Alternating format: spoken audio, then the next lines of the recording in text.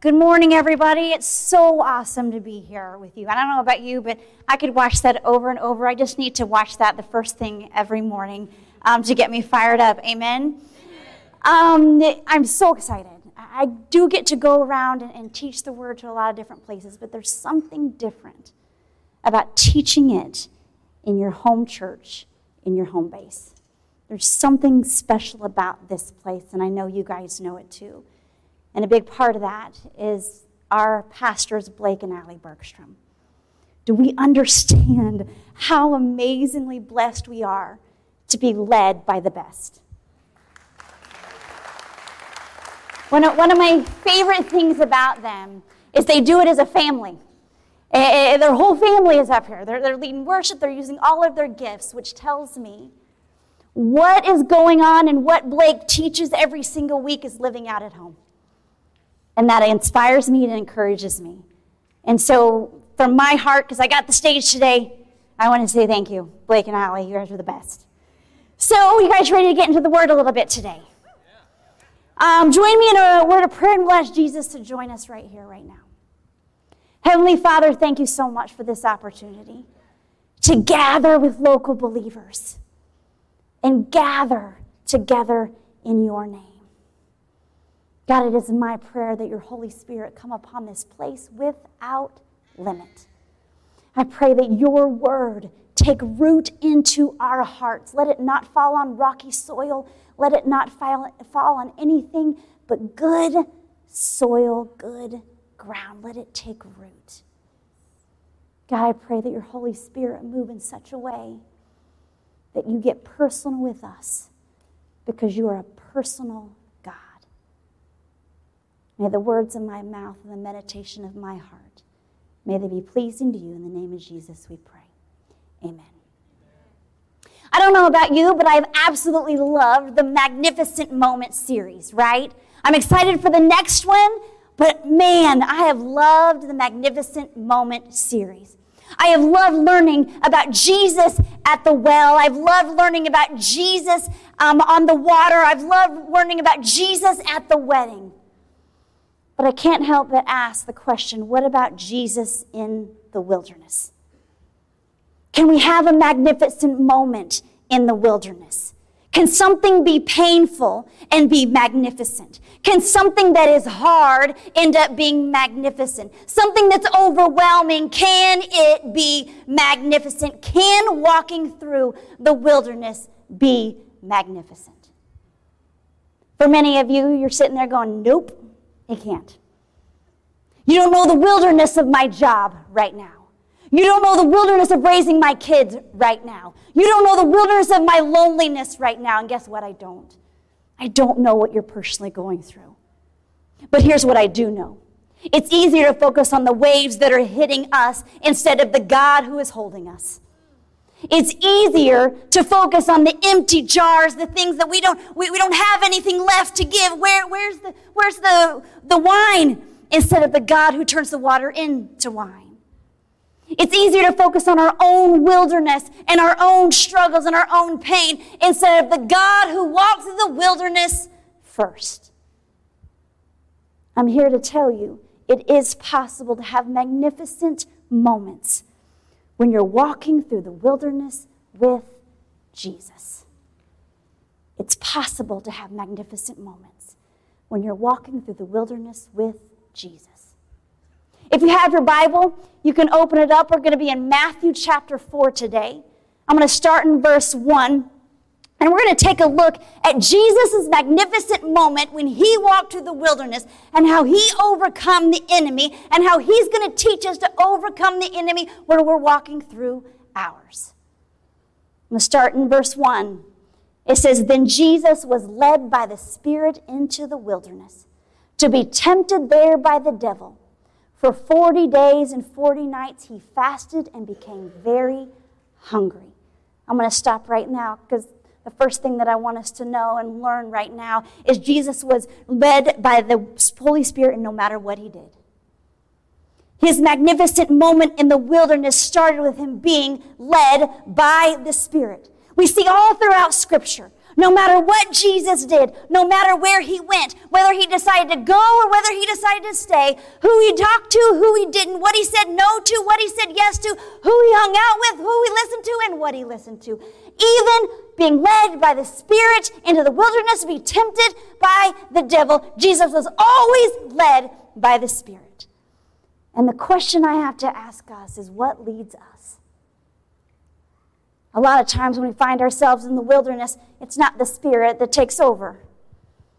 Emotions can lead us. The news can lead us.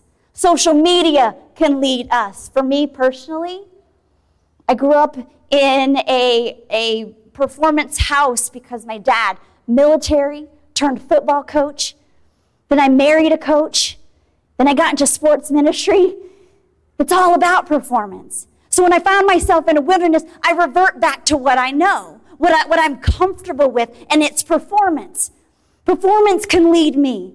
If I just work harder, if I just try harder, if I just do more, if I just perform better, then everything will work out. But performance-led is like a treadmill. Performance-led is being like on a treadmill. When we get on there, we're tired, we never go anywhere, and it just keeps demanding more. Performance makes a bad leader. For me, fear can also lead me alongside of its buddies, anxiety and toxic thinking and emotions. And it takes me down a path that I don't want to be on. Fear makes a bad leader. We're not called to be led by fear. When he says, I did not give you a spirit of fear, but of power, love, and sound mind. Fear makes a bad leader. But Jesus, whether it was in the wilderness to fight for us against the enemy or all the way to the cross to die for us, he was always led by the power and the presence of the Holy Spirit. That's when we get some magnificent moments in the wilderness, is when we let the Spirit lead us through it. We can have magnificent moments when we let God lead us. But we can also have magnificent moments when we let the Lord define us. Here's what happens in the story, verse 3. It says, during that time, the devil came to him and said, if you are the Son of God, tell these stones to become loaves of bread. Verse 5, then the devil took him to the holy city of Jerusalem, to the highest point of the temple, and said, if you are the Son of God, jump off. If you are the Son of God, if you are the Son of God, if you are the Son of God. See, that's what happened in Matthew chapter 4, but you want to know what happened in Matthew chapter 3? Right before that, in verse 16, Jesus gets baptized by John the Baptist, and he comes out of the water, and here's what it says. The heavens were opened up, and he saw the Spirit of God descending like a dove and settling on him. And a voice from heaven said, this is my dearly loved Son who brings me great joy. It is not if you are the Son of God. He says, this is my dearly loved Son who brings me great joy. Before Jesus ever performed a miracle, before he ever became part of a magnificent moment, his Father defined him. His Father gave him his identity. The enemy didn't get to question what God had made definite. And I don't know about you, it wasn't true for Jesus then, and it's not true for Jesus now. If the enemy can get us to doubt who we are, then he can get us to doubt what we were created to do. If he can get you to doubt your identity, he can get you to doubt your purpose.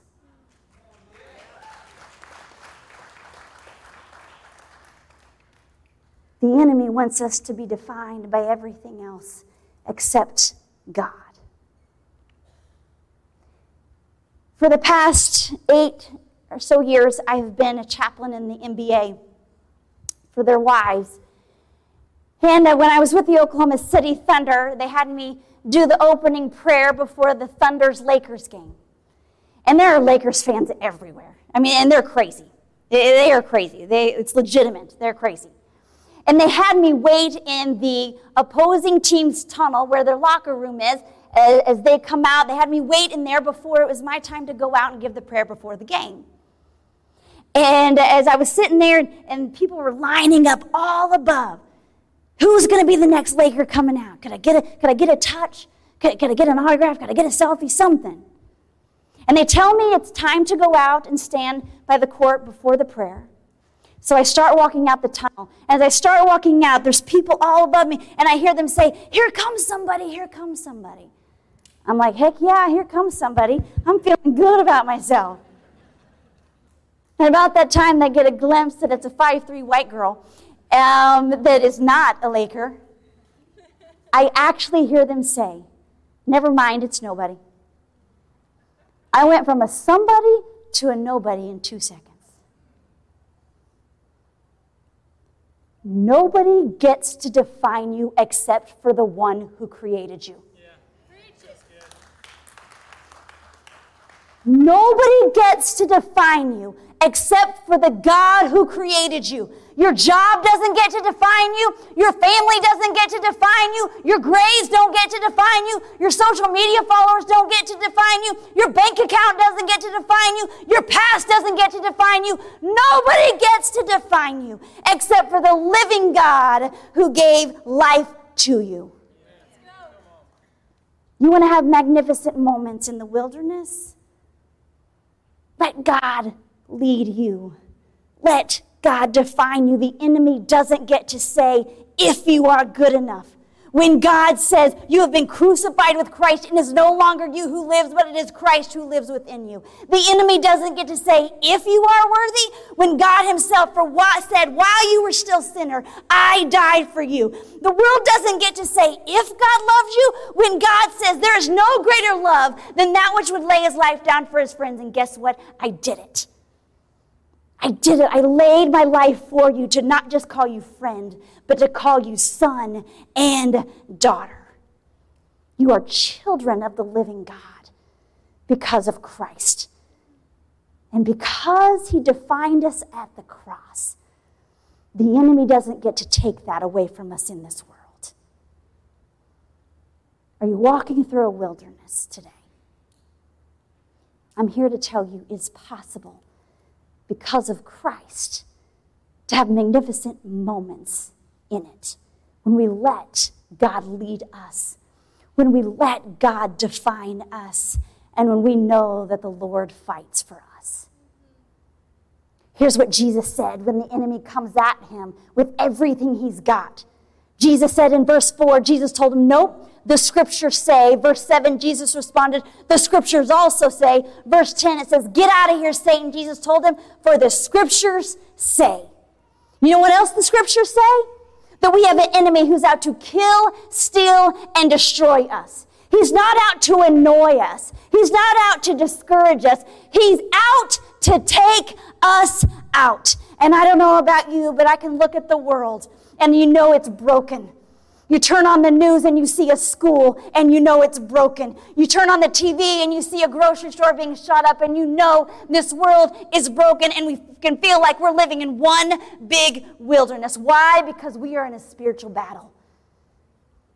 We're in a spiritual battle. We're in a war. Because Jesus, the same enemy in his wilderness, is the same enemy in ours. And it's a battle. Good news. Good news, though. Ephesians chapter 6. He says, I've given you everything that you need to face the battle that you're in. He says, I've given you the helmet of salvation. I've given you the breastplate of righteousness. I've given you the shield of faith and the belt of truth and the shoes of peace. And I've given you your one weapon. I'm not going to leave you weaponless. I've given you your one weapon. You know what it is? The sword of the Spirit, which is the word of God. The word of God.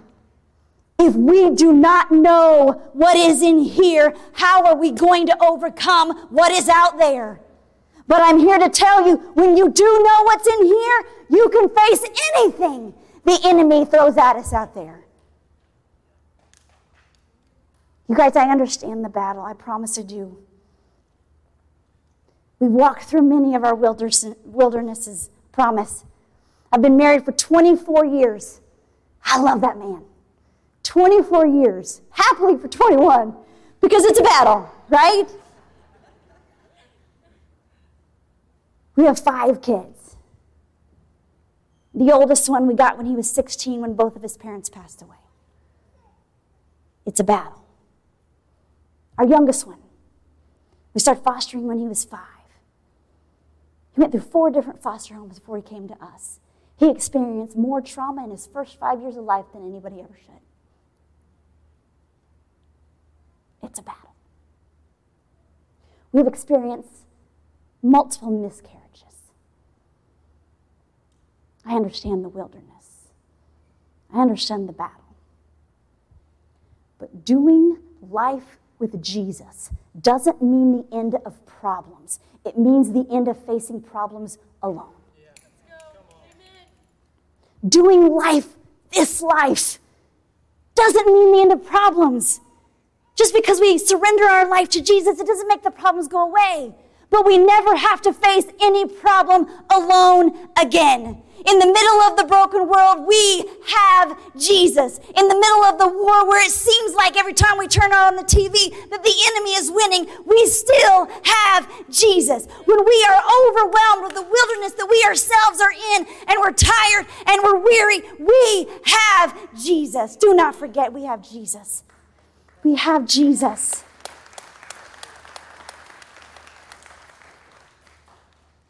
There's words of Jesus that I read over and over a lot of times, reminding me of his presence, his power, and his protection. In John 16, he says, in this world you will have trouble. But we often put a period instead of the comma that it actually has. We don't have to focus on the trouble. He says, in this world you will have trouble, but take heart. That Greek word for take heart is tharsio, which means be of good cheer or have comfort. Have comfort, be of good cheer. Even though there is trouble in this world, take a heart, tharseo. I have overcome the world. We're not going to walk around defeated because of the wilderness that we're in. We're not going to walk around with our Eeyore faces because we serve a God who says, yes, in this world you will have trouble, but tharseo, take comfort. I have overcome the world. We have Jesus, and we will not grieve what's going on in our world like we do not have hope, because as long as we have Jesus, we have all the hope in the world that we need. Amen. We have Jesus. What I love about part of this story is when Jesus comes out of the wilderness, he's coming out from his fast. And verse 11, it says, then the devil went away, and angels came and took care of Jesus. In my Bible, there's a caption before it goes on to the next verse, and it says this: the ministry of Jesus begins. The magnificent moment in the wilderness is what started Jesus' magnificent moments in the rest of his life in the world. It started in the wilderness.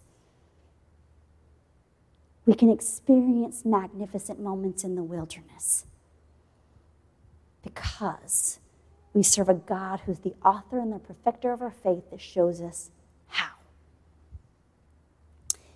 There's a story of a missionary who found himself, he was new to this area, he found himself lost in this jungle. He was going to get water and he couldn't find his way back. He found himself lost. As he was trying to find his way back, he came across a bushman. And he says, sir, I'm a missionary at the missionary camp.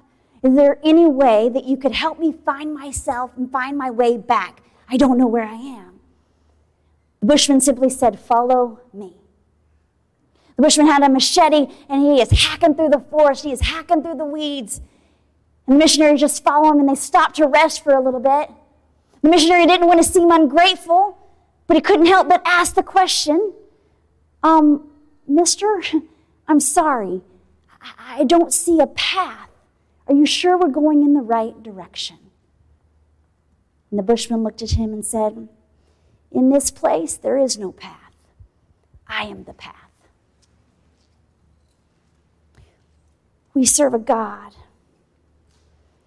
in Jesus Christ our Lord, who says, I am the way, I am the truth, and I am the life. Nobody comes to the Father except through me. I am the path. If you find yourself in a wilderness right now and whatever is going on, and I don't know what it is, but I serve a God who does. If you find yourself wondering, gosh, could this ever get any worse? Could anything magnificent come from this? I'm here to tell you, we serve a God who is the way, the truth, and the life.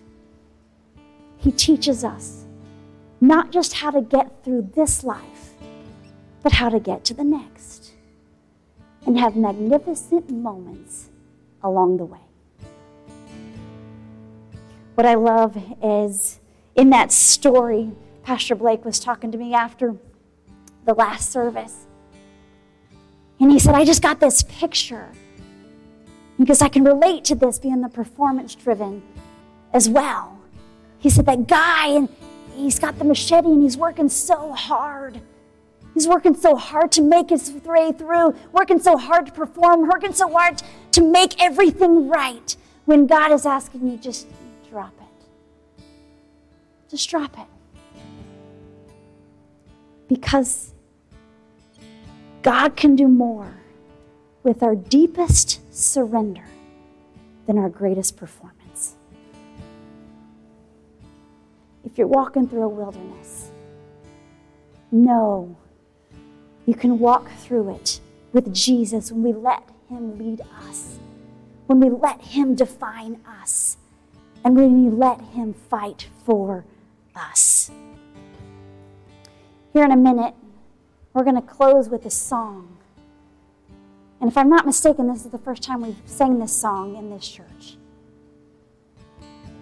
I'm going to ask you before they come up, start praying now. Because I believe the Holy Spirit is in this place. The Holy Spirit wants to get all up in our business. He wants to get personal. Because there are some here that are walking through a wilderness and you don't want to walk through it alone. Guess what? That's why we have Jesus, but that's also why we have the church family. The Bible says 2 is better than 1. For if one falls down, someone has someone to pick him up. But pity the man who falls down has no one to pick him up. If you're walking through a wilderness, we don't want you to walk through it alone. We want you to come meet with Jesus. Come meet with him at the altar. Come meet with him and have a pastor pray with you. Don't walk through your wilderness alone. Walk with it with Jesus and your church family. Because Jesus is going to speak into a lot of our lives. If he hasn't already started today, he's going to use this song to speak into our hearts. Can I pray for you? Heavenly Father, thank you.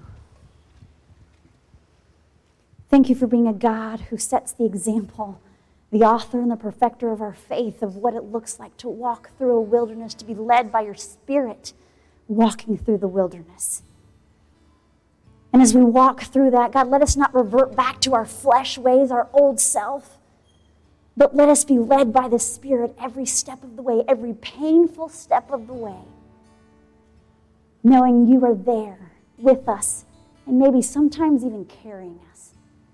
God, I pray that we will just surrender our control that we're trying to hold on to, our performance that we're trying to make a way for ourselves, try to do it ourselves. I pray that we lay it right here at your altar. We lay it right here at your feet. God, I pray through the power of the Holy Spirit. If there are people walking in here and they're so tired, give them an encouragement that you are fighting for them. That they are not defined by the things of this world, but they are defined by the living God. They are defined by you, the living God. Thank you for who you are. Thank you for what you've done. And Lord Jesus, thank you for what you're going to do. Holy Spirit, have your way. In Jesus' name I pray. Amen.